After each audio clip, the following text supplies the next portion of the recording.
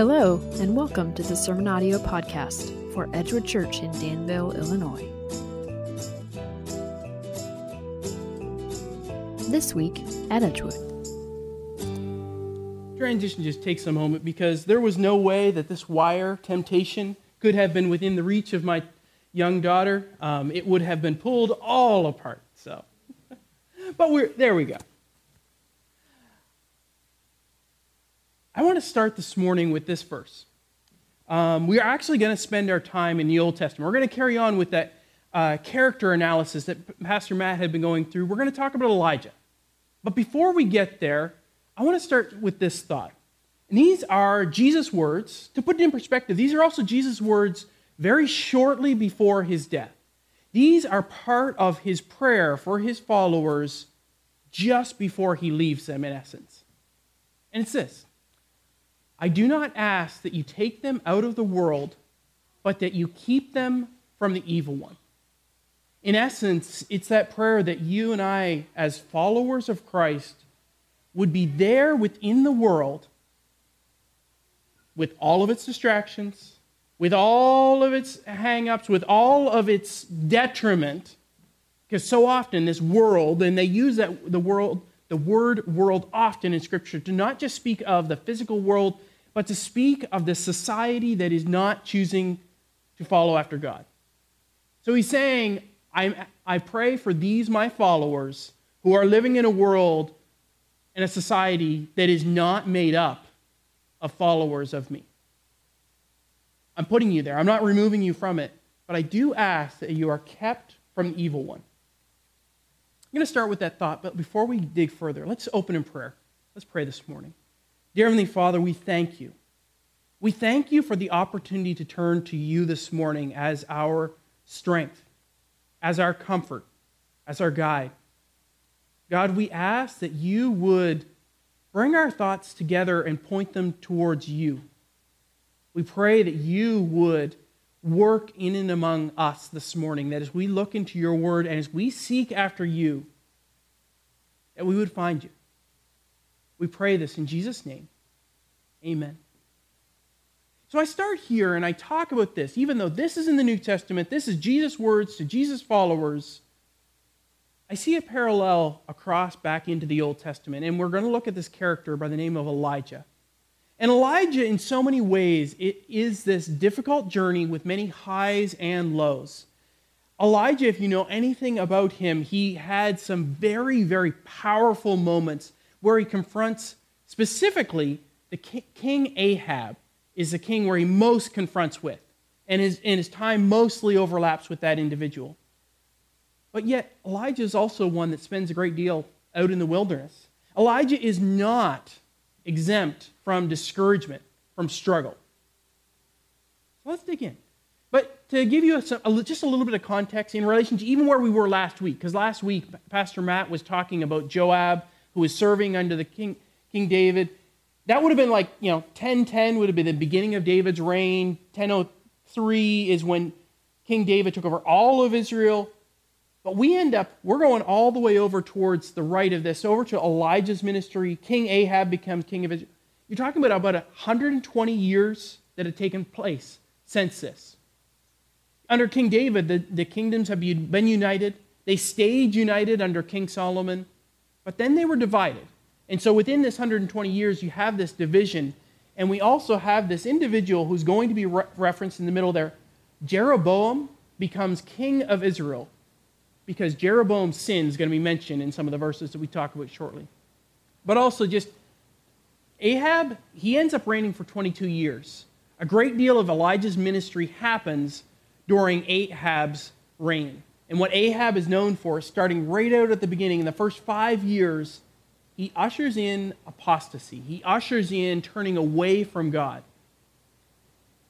And then you see where these events right in the middle is actually what we're going to spend time talking about, this famine, and then Mount Carmel and Mount Horeb. But let's start into his word. So we're in 1 Kings, and it says this: in the 38th year of Asa, king of Judah, Ahab, the son of Omri, began to reign over Israel. And Ahab, the son of Omri, reigned over Israel in Samaria 22 years. And Ahab, the son of Omri, did evil in the sight of the Lord, more than all who were before him. So this king that Elijah is going to be confronting is not just one of the bad kings. You could go so far as to say evil king. Because the next verse even goes further. It says, and as if it had been a light thing for him to walk in the sins of Jeroboam, the son of Nebat. And what that's reference to is to drawing the people of Israel away from God. What Jeroboam's sin was is setting up Baal worship and specifically turning them away from worshiping after God.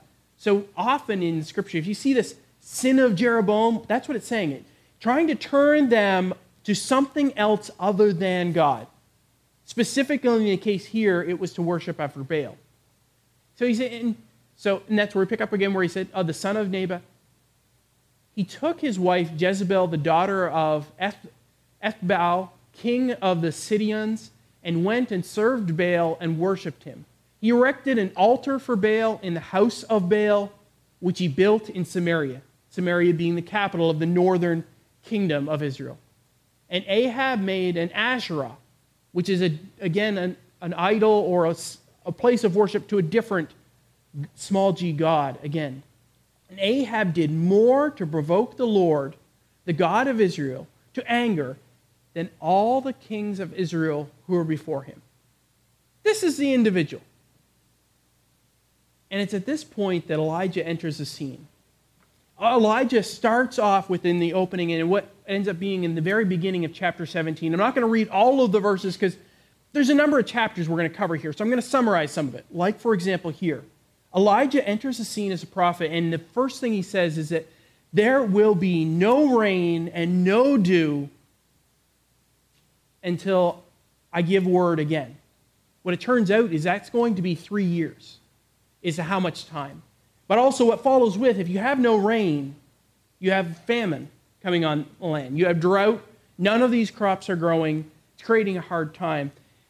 Next, what happens is then Elijah, which he actually leaves. Elijah goes on, and that's where you may have read, he goes by the brook Cherith, and he's fed by the ravens.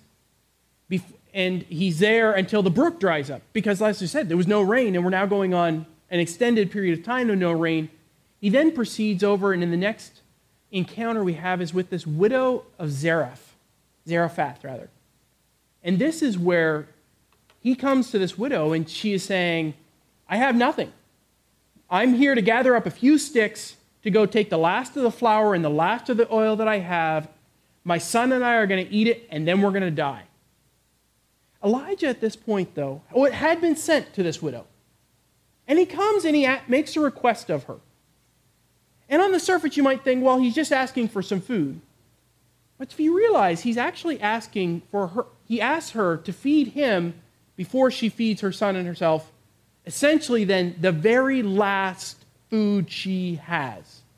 And he says that the Lord will extend the flour and the oil until this rain comes again.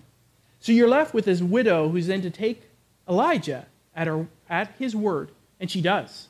She chooses to use the very last of what she has in faith and follow after here. And here Elijah then does eat it, but then that flour and that oil continue on through the rest of the drought, rest of that time where that little bit of oil. I just want to see here, as we're looking at this now, notes to take away here, be aware of the faith of those who are around you. Because in so many ways, this widow is a side note to the larger encounter, the larger part of these 3 years. How many other widows would have there been throughout Israel that were suffering? We don't know.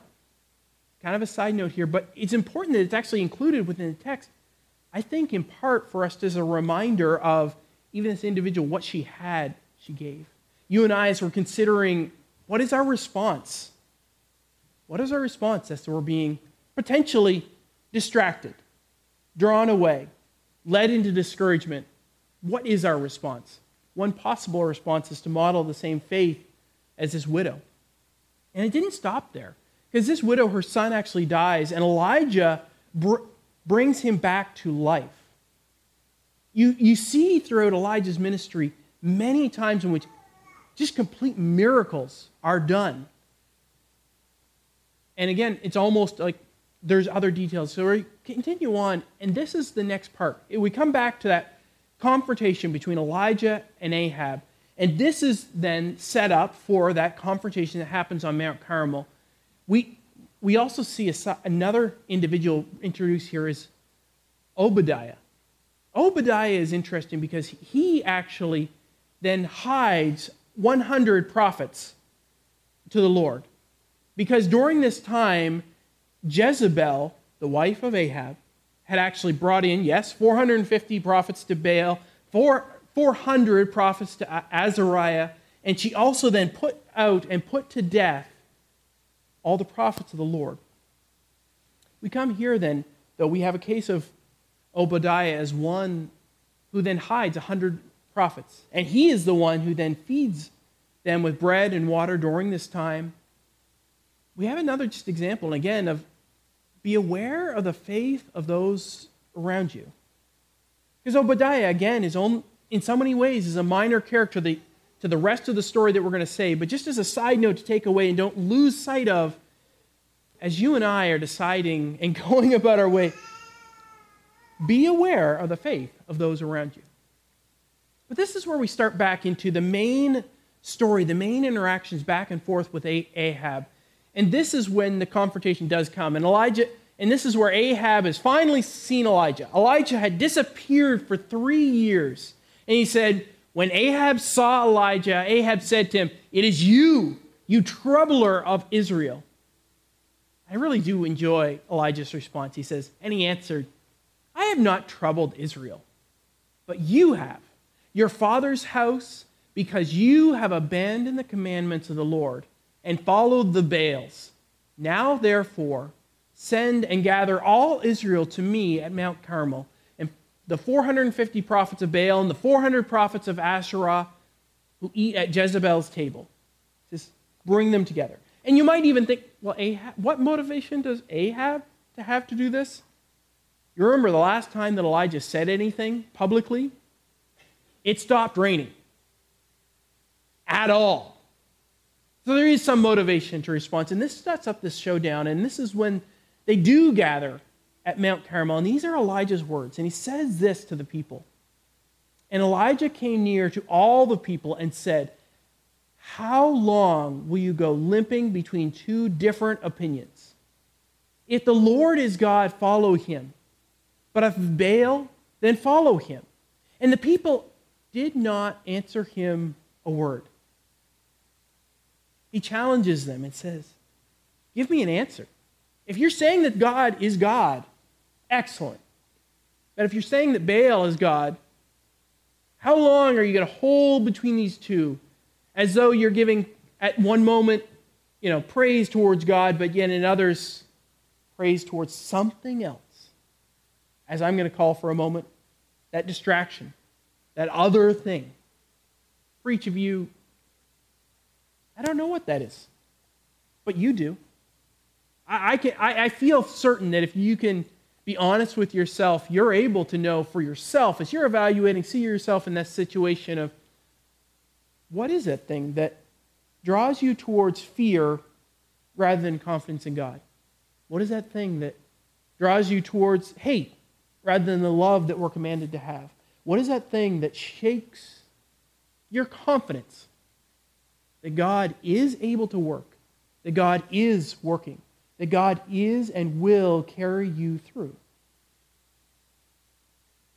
But for the people of Israel, they didn't give an answer. What sets up next, and I won't read all of it, but I'll summarize a bit of it for you. Elijah essentially says we're going to have a contest. We're going to bring out 2 bulls, and whoever can call down fire from God to burn the altar, that's who's God. The Baal prophets follow along as well, and Elijah says, "Go ahead and pick." And they choose which bull. He says, "Go ahead and set up your altar first." And they do. And then it says in the Bible there, it says, "And they called unto Baal from morning until noon." And at this point, I find it kind of humorous, but Elijah says, "Is your God asleep? Is your God away on a vacation? Perhaps you just need to speak a little louder to them. And they actually do. And they follow along with, they even cut themselves, in line with the way, part of the way they worship. So it wasn't that they, just out of the blue did it, but this was part of that trying to show sacrifice. And it says it continues on past noon to the time of offering. And at this point, then, Elijah comes forward. And Elijah does it in a very specific way. He chooses 12 stones to represent the 12 tribes, and he sets those up. Next, he digs out a trench around the 12 stones. And he takes the wood, and he sets that on the stones, and he takes the bull, cuts it into pieces, and lays that on the water. Or rather, lays that on the wood. And at this point, you're thinking, okay, he's set. He says, no, I want you to take 4 jars of water. Go down to the river, fill them up, and put them on the altar. Weren't you trying to burn this? He says, do it a second time. So that's 4 more jars. He says, do it a third time. And do 4 more jars.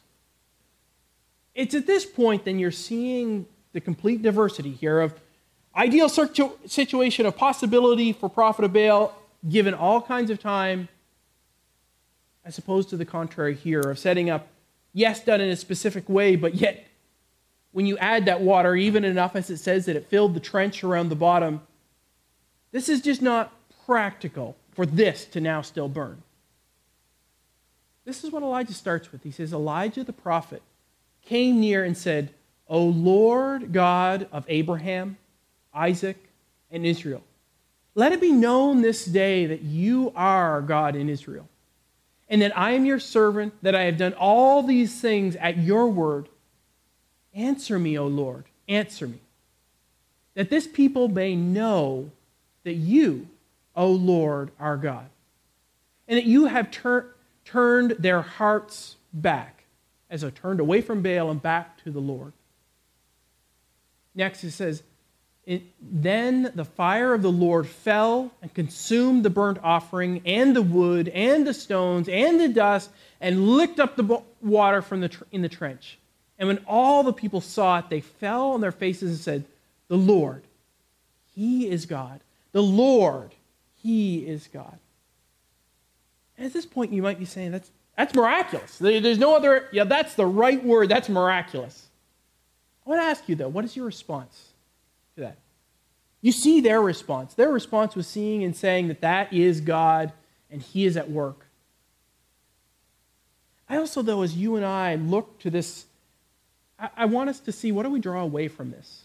I would say one thing that we ought to draw away is be prepared to see God do great and mighty things. See, because I feel like at times we get stuck into this mindset of, I live in a very different time than the Old Testament. I live in a time where God just doesn't work the same way. I just don't see God at work. And perhaps you're left with that discouragement that what I do see, as I look around me, I see division. I live in a society where there's more division today than I have ever known. Perhaps you say, when I look around, I see people that just seem filled with hate. Like even believers seem just so upset at what they see around them. I see unbelievers and they seem so upset about what's around them. People that fall into maybe a different category and they're still just upset. This is what I see. I don't see God at work. I see division. I just see people who are struggling. I see people who are discouraged. I look around at 2020 and I think, what next? Like even if I feel like things are being blown out of proportion, I still think, how do we get through this? This is the time, I would say, for you and I, just a moment, set some of those distractions aside. Because what we don't need is more division. We don't need the distraction. We don't need these things pulling apart. What we need is more of Jesus. What we need is more of that realization that the same God who displayed Himself to His people here in this way is our God.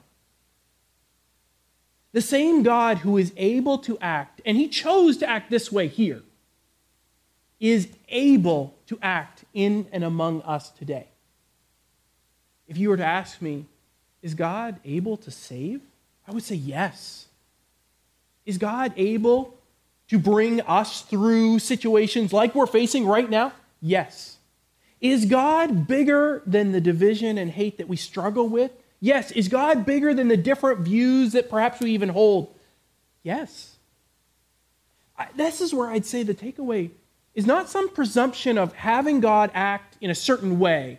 Because also, just as a side note, realize that within Elijah here, it says within here that he did all that the Lord had commanded. It wasn't as though Elijah had decided, this is a test, and I'm going to put God to it.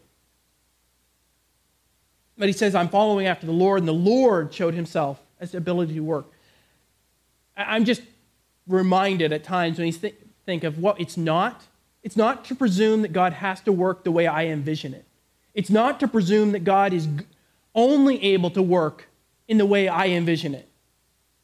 But that realization and be prepared that God is able to work. God is able to meet these situations in which we live. It's important for us to be reminded of that. As we go a little bit further within this, it didn't stop here. Because you just remember, we'd still been then of 3 years and no rain. The drought's still there. The famine is still there. And Elijah says to Ahab, go up, eat and drink, for there is a sound of rushing rain. At this point, Elijah then goes up into the Mount Horeb. It's not. He's still in Mount Carmel. He goes there and he prays. And he sends his servant to go look towards the sea for a cloud. And he repeats it 7 times. Go looking, go looking. Then finally on the 7th time he says, I saw a cloud about the size of a man's hand. Meaning if I'm looking out and I actually can cover up the cloud with my hand. So I saw that, and at this point he then sends that same servant and he sends it off to Ahab and says, get your chariot together and go on your way so that you're not stopped by the rain. Which at this point is probably a little bit of confidence, I would say, on his part. And Ahab to believe him because there hadn't been rain for 3 years. You mean to tell me there's going to be enough rain that I'm not even going to be able to drive my chariot? As a note, say that we need to trust God to do great and mighty things. Because at this point, Elijah had seen God answer his prayer, answer the test there, but the next is saying, the rain is truly coming. Even at the point before it, telling to Ahab, go and eat and drink because it's going to come. But also then saying, even when the cloud is only the size of a man's hand, tell Ahab, the rain is coming. You and I, it's not just that realization, mental acknowledgement that God is a God who is able to work. But I put the slight difference here in my mind. But are we willing and able to trust that he can and will for me today? Because I find it often a little bit easy to put a little bit of a distinction in there. In that God worked this way in the Bible. God worked this way in that time. God worked that way in that time. But will he still work here and among us? I feel like and even if you wouldn't even come out and say, this problem is too big for God, I feel like it's easy to almost put a distinction in my heart of saying, yeah, I'll hope that it happened. I don't know if God's sufficient for what I'm going through right now. Have you ever got to that point? Maybe you didn't even verbalize it, but the fear is within your heart. And that's why I started with the verse that I did. And some of Jesus' last words were that you are in the world, but that you are not led away by Satan. Because you and I, God has not chosen to remove these distractions, these discouragement, these hardships, these things. God has not removed them from our lives. But he said, in the midst of this world that is not dedicated to following after Christ, that you as my followers would be kept, and that you would trust, and that you would follow. Because even for Elijah, it was not that easy. Because some of the next things that were to happen here is Elijah flees Jezebel. Because the next events within this is Ahab does what Elijah said. He takes his chariot and he goes to Jezreel. And it's actually, so he goes down and then he tells his wife, Jezebel, what had just happened. And Jezebel's response is not, those are the people, and turns to God. Hers instead is, what in the world? I do apologize. One detail I did not summarize is, following the test, they killed all of the prophets of Baal. And you also, just as a note, it wouldn't have been Elijah by himself to do that. It would have been that whole people that had been gathered there together and said, God, He is Lord, and we are going to follow after Him. But yet to Jezebel, no way. And she sought after to kill Elijah, even to the point of her saying, so much and more the gods do to me if I have not done to Elijah what he has done to my prophets. The threat of his life, and Elijah flees.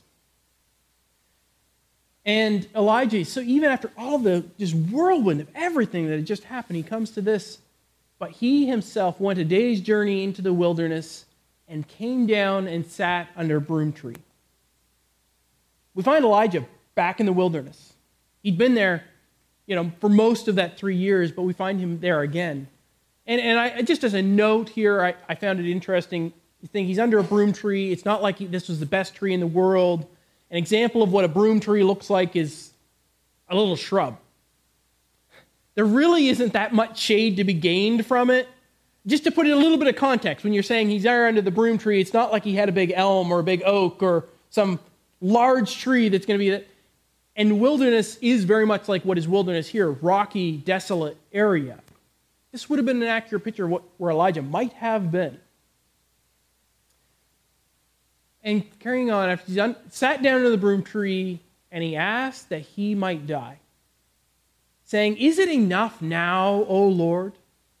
Take away my life, for I am no better than my fathers." You ever almost feel a little bit better about your own discouragement when you realize it's just been like a couple of days since Elijah saw God? Not just saw God, he was the one who called down fire from heaven, completely consumed the altar. The people said, "We're with you. We'll follow through to kill the prophets." We're only talking like a couple of days here. Elijah is back out in the wilderness and says, "Lord, kill me now." I got to say, this might not be the best takeaway, but say, okay, at least understand a little bit when I get discouraged. Elijah saw this and he still got discouraged. But know that even in the midst of this, Elijah was not left alone. It's interesting that what follows here, I say trusting God when things don't go as planned, because if anything, if this had followed through, like all of the people were seeming to follow him, all but Jezebel, she did in fact have the authority to seek after Elijah and take his life.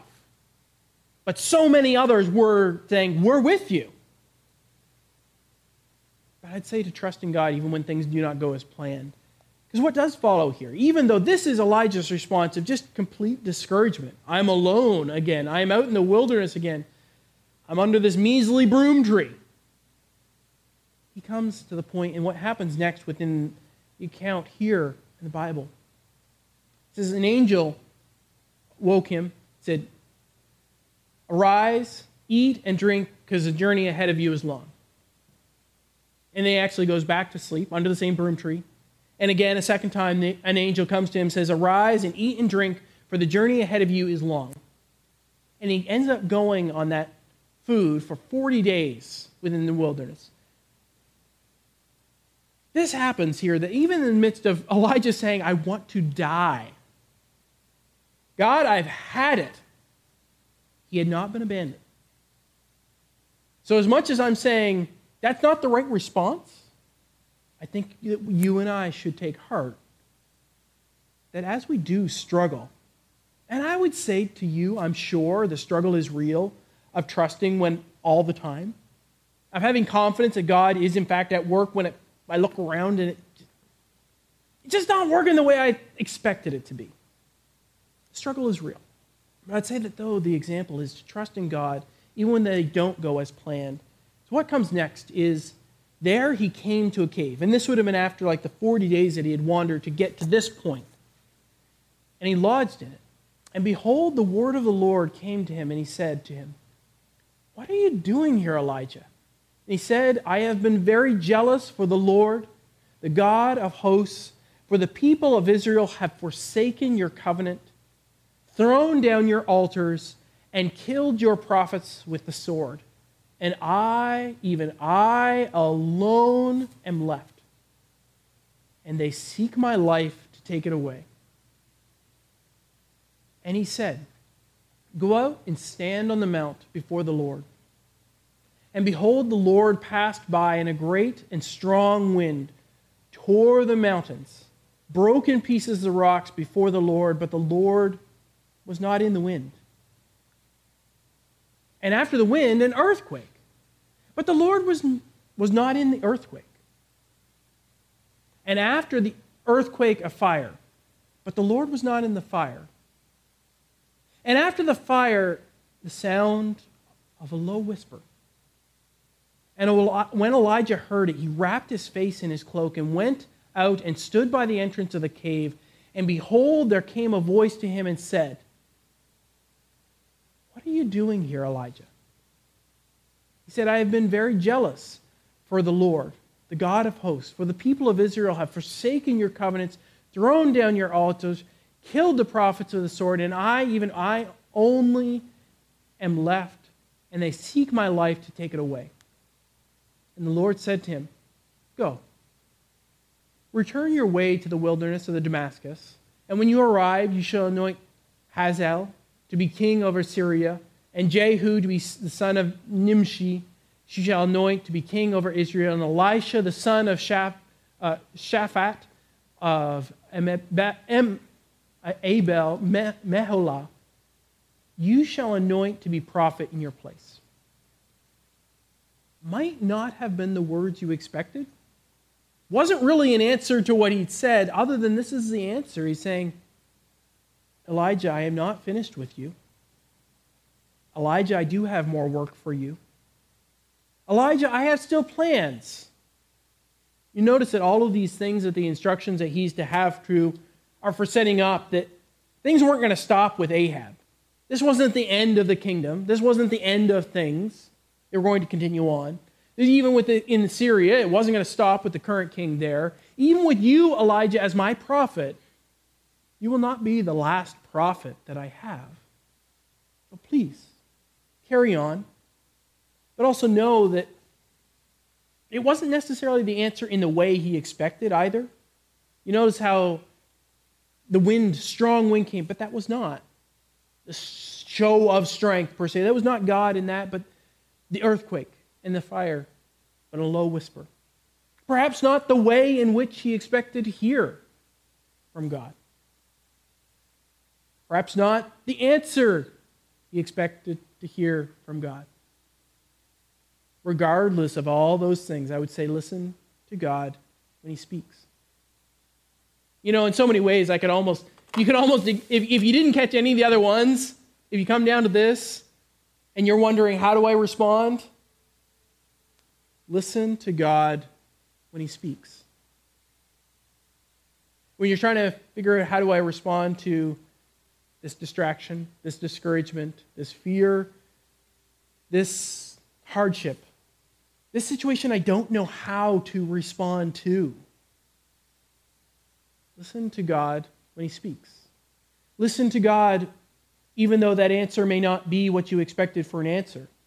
Listen to God even though that answer may not be coming in the way you expected to receive the answer. Because here's the thing. These situations, which truly can affect us, do affect us, which truly can discourage us, do discourage us, can divide us, do divide us at times, they're not the main thing. I would say that we need to keep our eye on a little bit bigger picture. Spend a little bit more time reminding ourselves that, well, this is significant because it's where I'm at right now today. It's what I'm facing today. It's significant. I'm not diminishing that. But realize that that situation does not take away that this is still my God. The same God who is at work here, who displayed himself through Elijah. And I'm in good company in that I'm struggling to answer and respond the way I ought. Even Elijah, who witnessed all of these things, didn't necessarily respond in every way in which he should have. When you realize he ended up back in the wilderness saying, I want to die. I don't think that was, per se, the right response within that. But I would say this. Remind yourself regularly and often that this is my God. This God who is my God is bigger than this situation. This God who is my God, he's still very much able, capable, and willing to work in this situation. My response, my trust, it's like this. Well, be prepared that God might still work. Trust that God is and able to work. Trust that still trust, even when they don't go according to my plan. In the midst of that, still listen. Listen to what God does have, and then when he does speak. Realization of this story didn't end just here. Some of the next things that happened, we will just go through quickly, but Ahab, these events that happened in 20, there actually is about almost 10 years happens within history here, just so you're aware. A lot of time passed from when that happened. There's proclamation that Ahab's going to be taken over by this other king. This other king is going to be taken over, and prophet Elisha is eventually the one that takes over from Elijah. But these events happen. Ahab goes to war with Syria, and it actually miraculously defeats Syria. Syria was expected to win. They outnumbered him. They had all the advantages. But yet Ahab won. A lot more you could say about that, we just don't have time. Because Ahab was an evil king, but God still used him. God still provided for his people in spite of. Anyway, then this happens again where the Syrians, they're not content. Well, we're coming back again. And Ahab again defeats the Syrians. And this time they make a peace agreement. An unnamed prophet condemns Ahab's release of the king of Syria, saying that God had set him aside to destruction. And there was at this point then a prophecy of Ahab's death. So Ahab and Jezebel, this is where you've probably heard of before, where Ahab, but also more Jezebel's encouragement to go along with it of taking Naboth's vineyard, which he had no right to, even to the point of killing Naboth to get it. Elijah at this point steps in and condemns Ahab for this event specifically and prophesies his death. And that near end, because Ahab ends up dying in a joint battle where the south, under Jehoshaphat, who was actually a good king, and Ahab go together to battle against the Syrians, and Ahab dies. That is the end of that story for Ahab. But even with that, you can realize things didn't necessarily just go to plan. When you realize for Elijah, he's out in the wilderness, God even speaks to him. He gives him more actions in that. And you realize, wait a second, when I look in history, I realize there's actually 10 years took place where apparently things were not happening, or at least not recorded for us within the scripture here. And Ahab's still on the throne. Ahab then apparently has victory. That whole part of not going to plan, it just amplifies itself. And that's why I mentioned, even though I only summarized those next chapters to get to the end of this book, you realize that even here for Elijah, he has some of the most profound experiences in seeing God work, visibly manifest himself, even to the point of within the signs of in that mount of the wind, the earthquake, the fire, and even God speaking to him. And still for him, things didn't necessarily go to plan. Take heart. They might not go to plan for you either. That is not, though, evidence that God is not at work. That is not evidence that I should turn away from God. That is not evidence that I ought to be discouraged.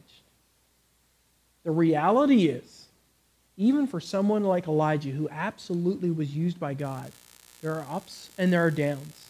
There's learning from it and knowing that God was constant throughout this. God was no less God when he allowed those 10 years to pass without things changing. God was no less God when he chose to use Ahab to have victory over Syria. God was no less God when he allowed Naboth then to be killed for the sake of his vineyard. Things just don't always go to our plan, and they don't always make sense from our perspective. But I would still say, when you look within the greater scheme of things, these very much ring true. That trust in God to do great and mighty things. Trust in God when things don't go as planned, and listen to God when he speaks. I really find this encouraging, because I got to say, I try, and I'm not always successful about staying out of politics, divisive topics, all those things. I'll be honest with you. I come from Canada. I come with a little bit different perspective on some topics. I'll just leave it at that. You and I am certain that we are brother and sister in Christ. There's a possibility some of those, the way the government should run, we don't agree on. And I love you, and I don't feel like for a moment that has to hinder our relationship, our walk with God. I just don't. I don't see that as hindering it at all. But I know when I'm sitting here in an election year and I scratch my head. And I think, this is the leaders that are coming up with, and yes, one might be used this way, one might use that. This doesn't seem clear, God. But God is no less of our God here and now, not for a moment. When I then see everyone's response to these situations, not for a moment is he less God than he is. What is my responsibility within the midst of this? It's to follow after him. My responsibility comes back to some of those same last words that Jesus had, that you are to be in the world, in essence, be not of the world, not to follow after the evil one, but to seek after him. So I, with a whole heart, say to you this morning, take heart. Do not allow any of these frustrations, discouragements, divisions, things to draw you away from God. Just don't do it. This is bigger. It really is. It's bigger than the situation that we're in. It is more than sufficient for the situation that we're in. So I'll leave you with that thought, though. That God is very much able to work. I can trust that God is going to work. And I can trust in God even when they don't go to plan. And above all of that, I ought to continue to listen to God as he speaks to me. Let's pray. Dear Heavenly Father, we thank you for your word. God, we pray that your words would touch our hearts. We pray that your words, your truths would be significant to us. God, we ask and pray that you would continue to draw your church together to seek after you. God, we pray and ask for your blessing. We ask that you would be at work around us.